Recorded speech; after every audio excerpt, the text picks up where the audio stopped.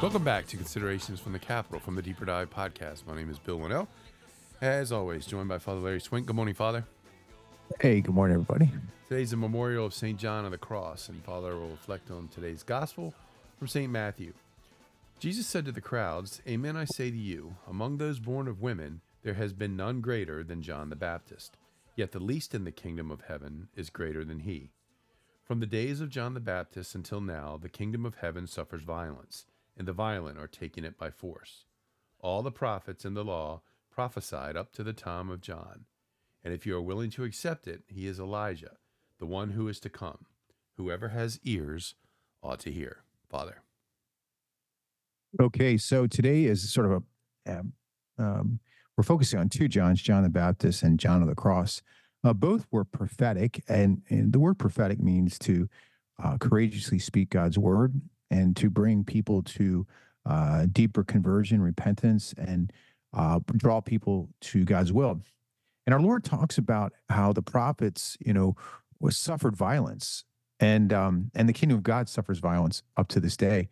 And that's true even today, that, many times we experience violent reactions towards truth. And sometimes the enemy could even be within the church, and persecutions and these types of things that John the Baptist, he himself died for preaching against the adulterous relationship of Herodias and of Herod, and his brothers was having a relationship with his brother's wife.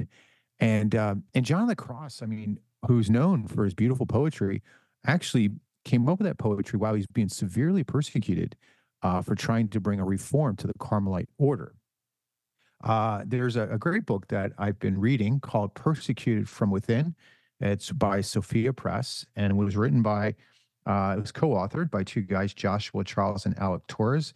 They actually were parishioners here at one time, or Alec was a parishioner here at Holy Comfort St. Cyprian.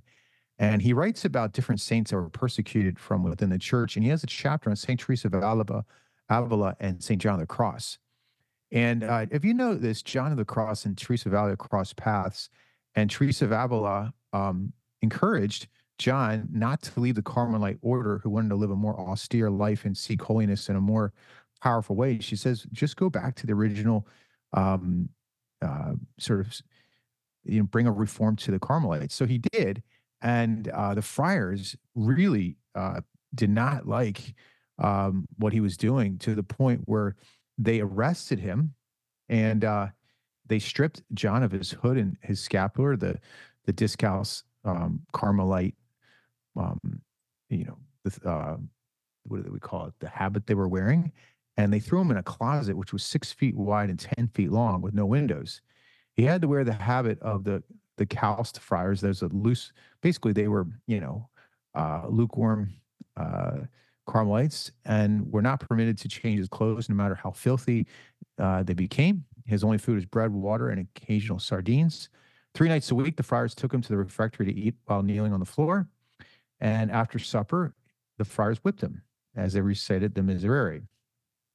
On the feast of, after 6 months of this, on the Feast of the Assumption, Our Lady appeared to John of the Cross and instructed him how to escape. She promised him that he would be able to say Mass again. He had to go 6 months without saying Mass, which is one of the biggest tortures that he encountered. The next night, on August 16th, he escaped from prison at 2 o'clock in the morning and slept under the porch of a nearby house, later found and protected by some sisters that loved him. Now, what came of this? Well, while he was in this 6 months, he recounts, he came up with some of this beautiful poetry ever written by in the history of the world. And it was just because he had a lot of time to pray and think. And in this darkness, in this complete, utter suffering that he experienced, he was so stripped of everything that he found the love of God. He had an incredible experience of God's love towards the end of the 6 month of darkness, and which really brought him to write about what happens to all souls that are purified to perfection, is that they have to go through what's called a dark night, better known as a dark night of the soul, which is, in essence, a person feels completely abandoned by God and complete darkness. And then if they hold on with faith, that God reveals to them after they're totally purified and their faith is completely purified, an incredible manifestation of his love. And later on, they said there was not one recorded instance of John speaking ill of his captors or complaining of his captivity, because he realized that God used them in the 6 months as a passive mortification inflicted by God Himself. Um, and so, wow, he basically he attributes the 6 months as God preparing him to be a saint, which indeed he became. Um, so there's a great line of John of the Cross. When you're finding troubles or darkness or um, a lack of people listening to you, and he says, "Where there's no love, put love, and you'll find love." And so he shows us what it is to be prophetic. And once again, prophets are usually treated with violence, but prophets, if they're faithful to God, become saints. So, if you've never read it before, it might be something to consider if you're serious about prayer, is to read St. John of the Cross's Dark Night of the Soul. You can get many different versions of this. It's a very difficult read. Many religious, I've read it. It was very difficult, but it's very beautiful at the same time. And it kind of walks you through how God purifies a soul, and it passes you through darkness to his incredible light. St. John of the Cross, pray for us.